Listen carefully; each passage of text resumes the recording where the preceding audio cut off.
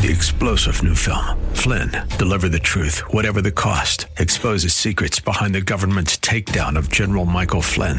Flynn knew what the intel world had been up to. He ordered the first audit of the use of contractors. This set off alarm bells. He told the truth. He was the most dangerous person for Donald Trump to hire. They had to get rid of Flynn. Flynn, deliver the truth, whatever the cost. Available now. Watch it today. Go to salemnow.com. salemnow.com. In Pinellas Park, W262CP Bayonet Point. Brought to you by Moss Nissan. Simply the best. Versions of this hour have been pre-recorded for broadcast at this time. Odyssey. The following program was pre-recorded for broadcast at this time. Up next is Verse by Verse, sponsored by Verse Ministries.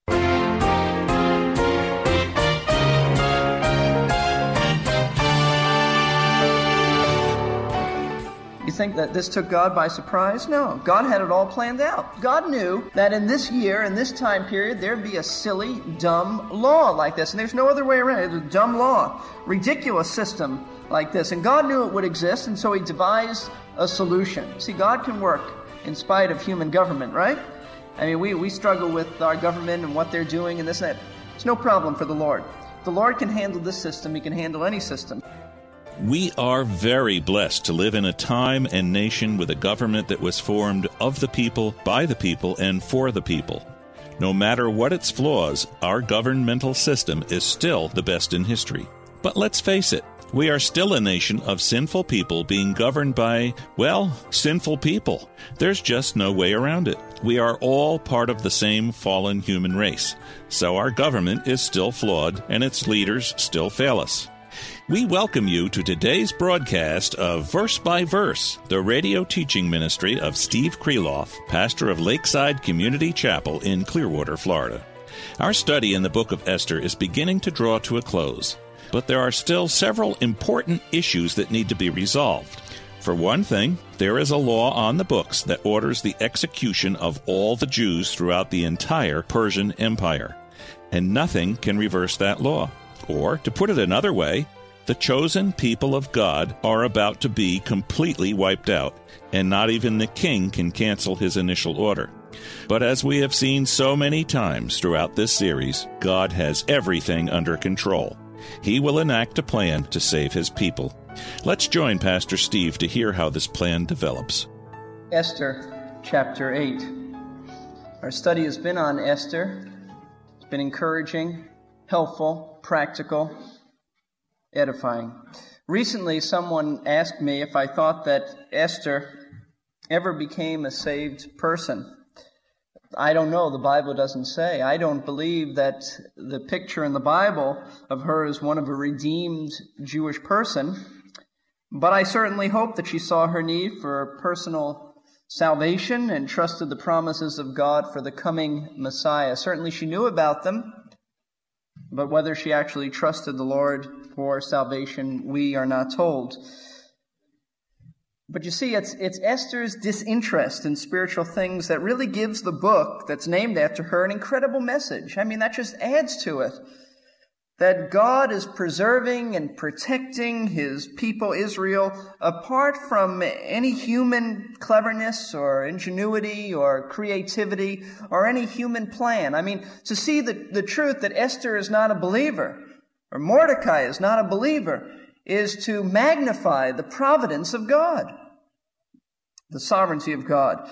God is able to accomplish His plan without the cooperation of man. Now, that's just amazing. God is able to accomplish His plan without others cooperating with Him. He overrules things. He overrides man. And this isn't anything new.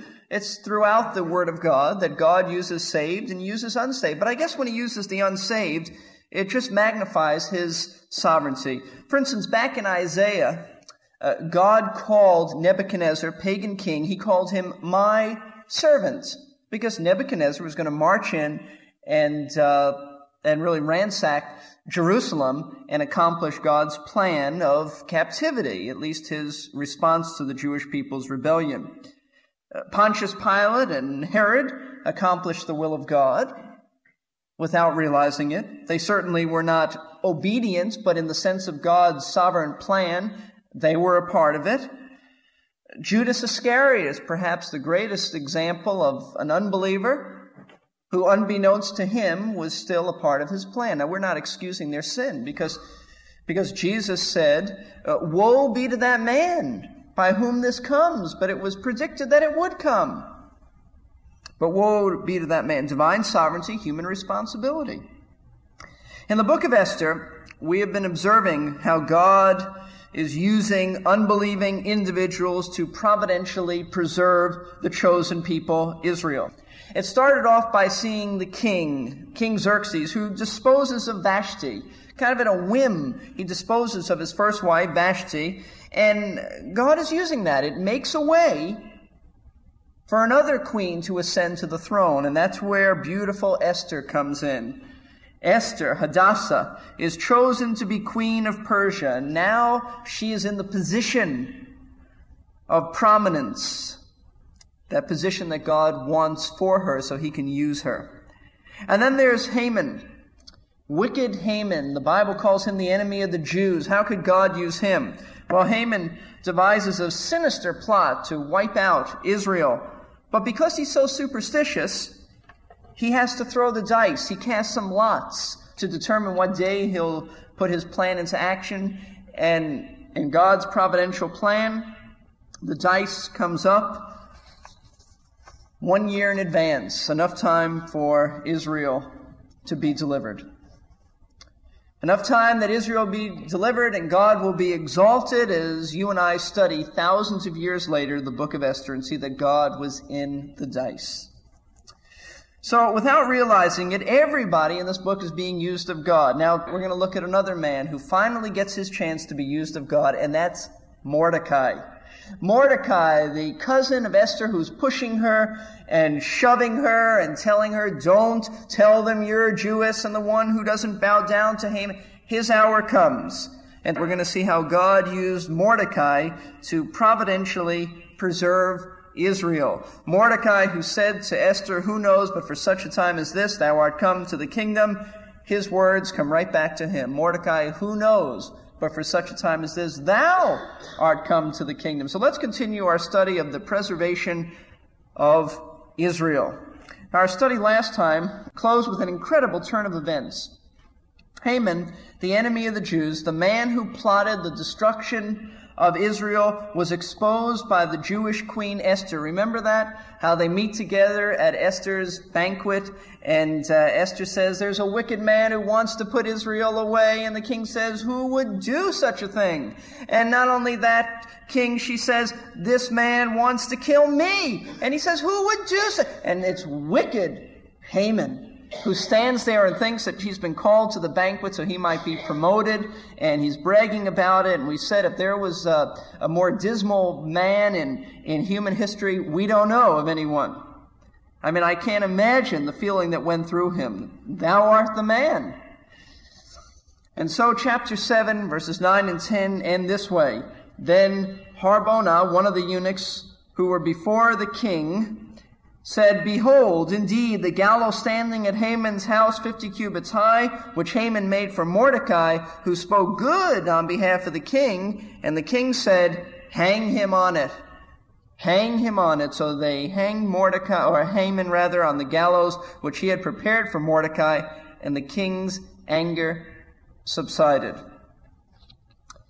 Well, that takes care of one problem, right? I hate to sound real calloused about it, but that takes care of one problem. The enemy of the Jews, the man who plotted to destroy thousands upon thousands of Jewish people, finally has died himself. He's been executed. Same gallows that he prepared for Mordecai. But Israel's problem isn't over. I mean, they have got a big problem. Haman is just a little problem. They've got a bigger problem than this man.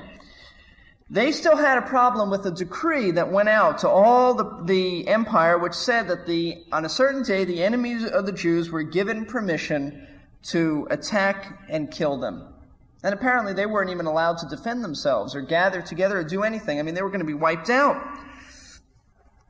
Now, this is a big problem. You say, why? Now that Haman is gone, why is this a problem? Because, as I've said before, a law that was issued by a Persian king was irreversible.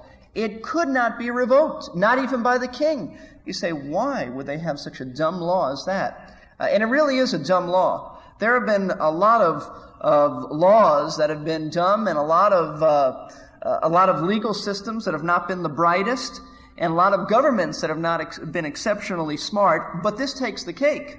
And you know why they had this? You know why that they had a law like this that said you could not revoke a law once it was given? It was an issue of pride. They didn't want to make the king look bad. I mean, if he gives a law and then he takes it back, he looks silly.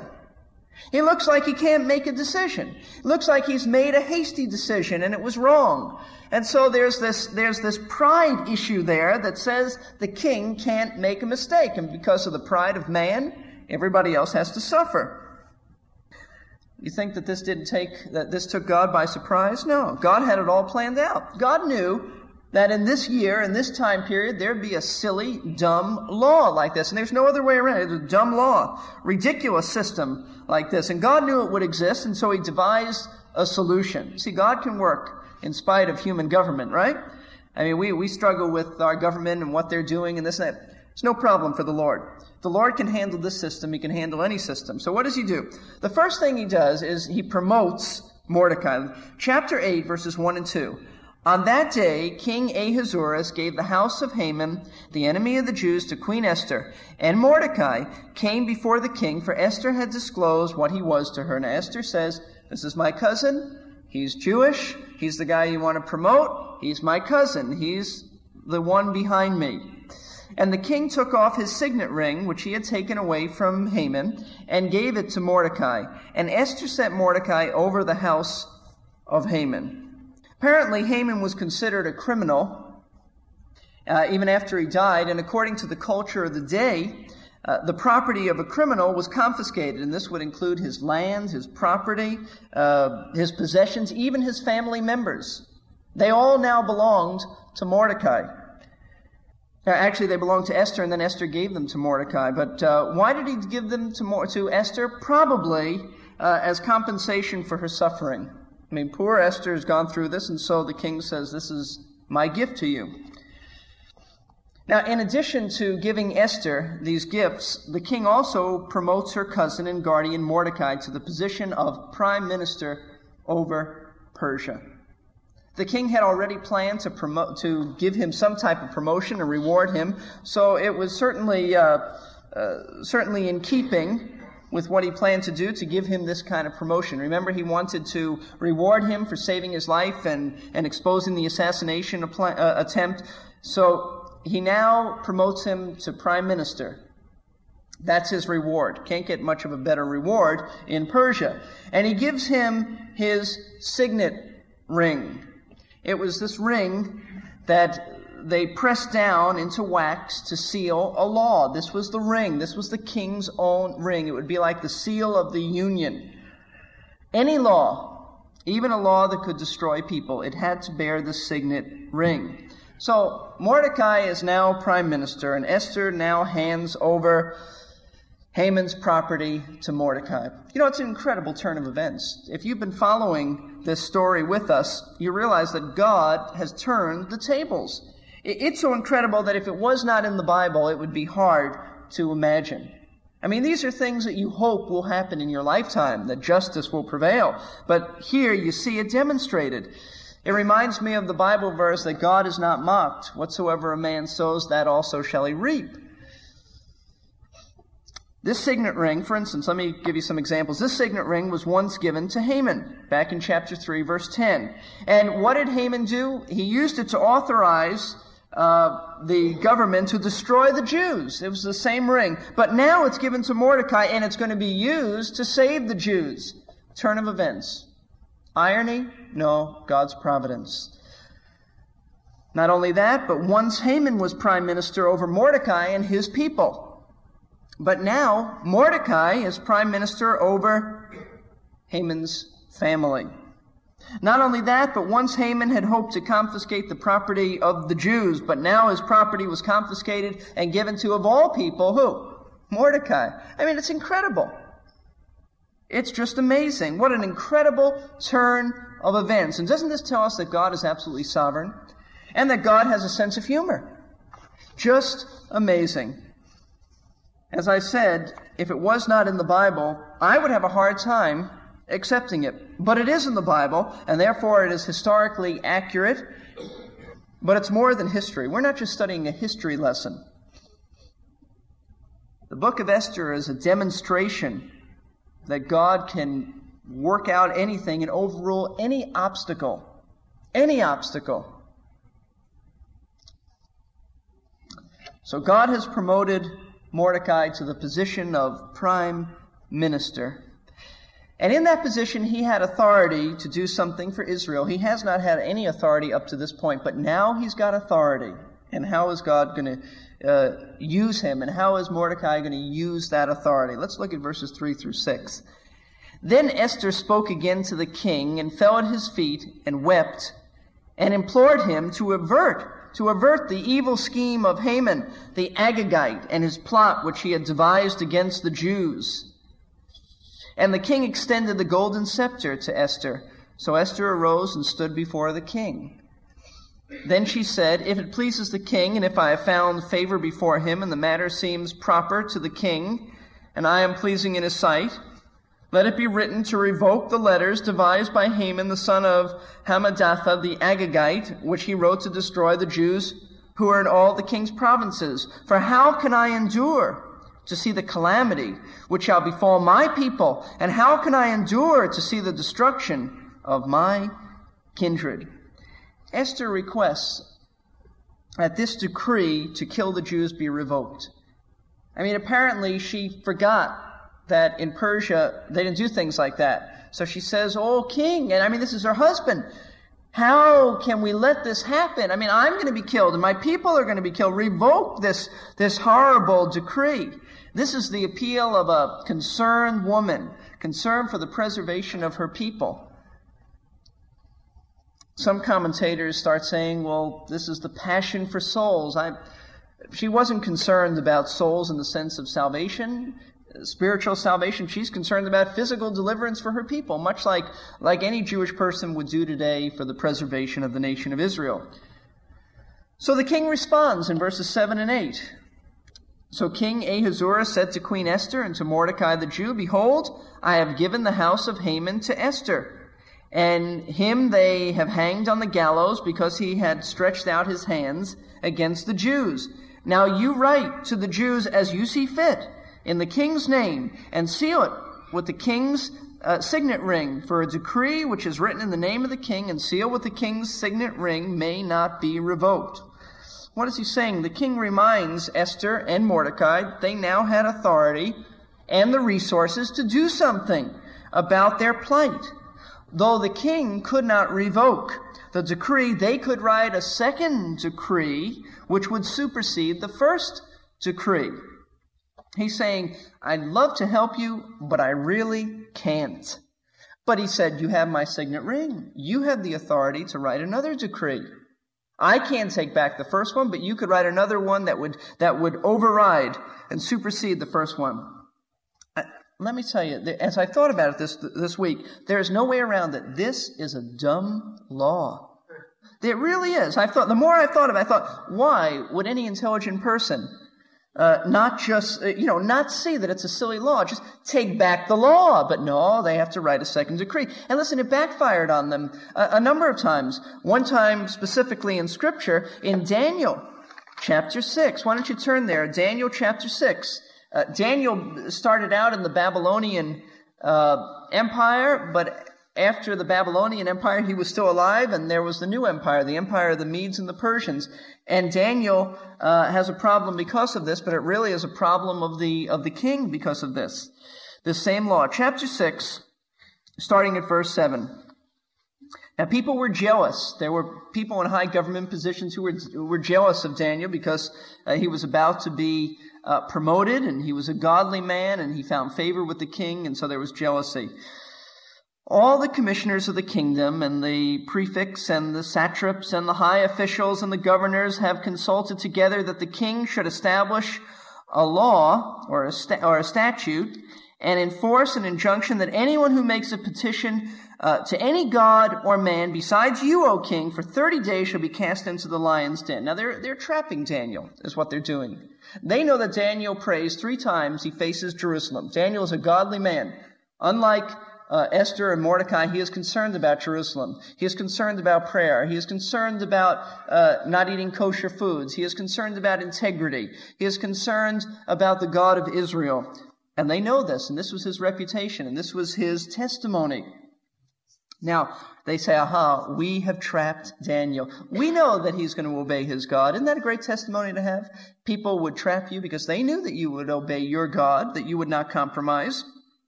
And so they come to the king in verse 8, and they say, now, O king, by the way, this is a different king than Xerxes, but same system, just a few years before.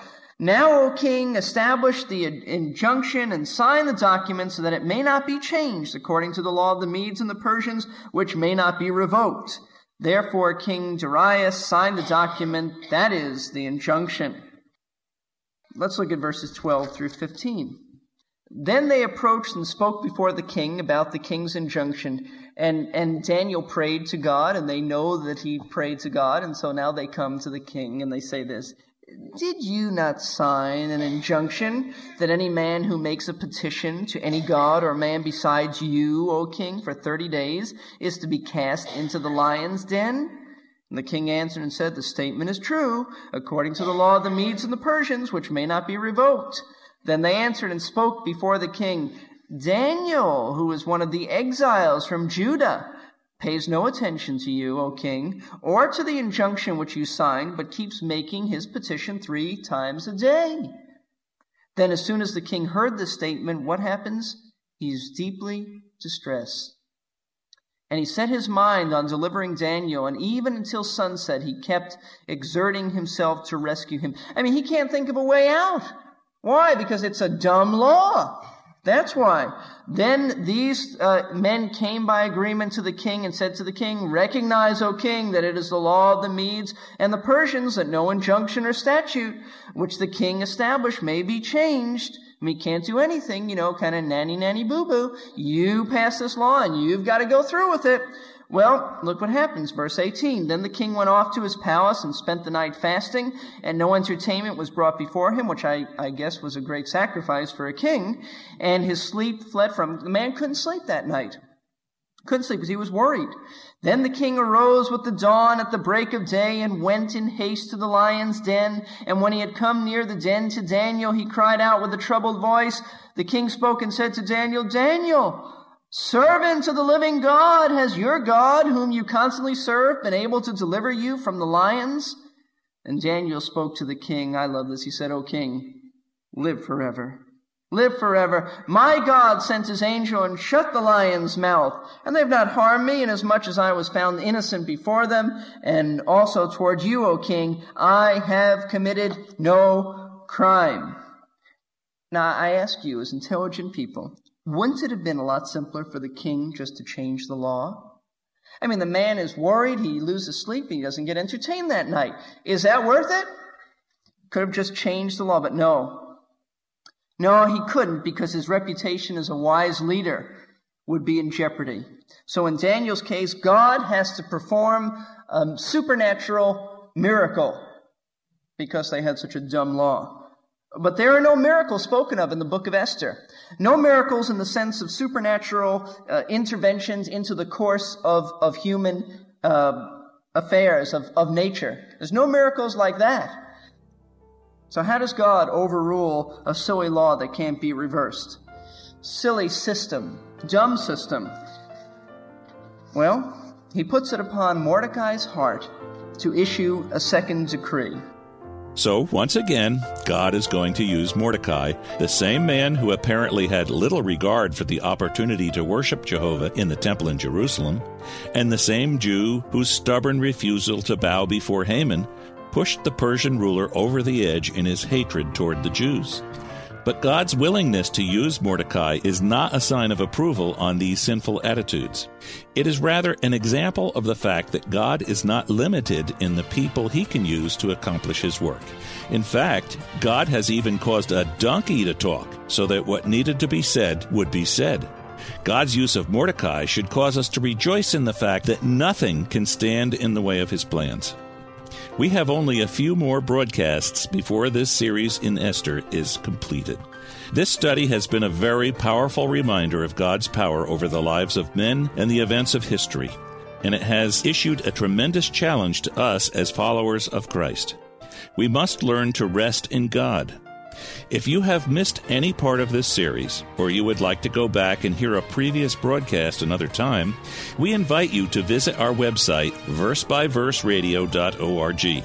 There you will find a list of all our previously aired programs, free to download and enjoy anytime. Just click on the 3-star General Michael J. Flynn, head of the Pentagon Intelligence Agency, knew all the government's dirty secrets. He was one of the most respected generals in the military. Flynn knew what the intel world had been up to. He understood its funding. He ordered the first audit of the use of contractors. This set off alarm bells. The explosive new documentary, Flynn, Deliver the Truth, Whatever the Cost, uncovers the facts behind this scandal. Flynn told the truth. He was the most dangerous person for Donald Trump to hire. I find out the worst enemy that I'm going to face in my life is right here in America. They took my assessment and they wanted me to change it. And I was like, I'm not changing it. They had to get rid of Flynn.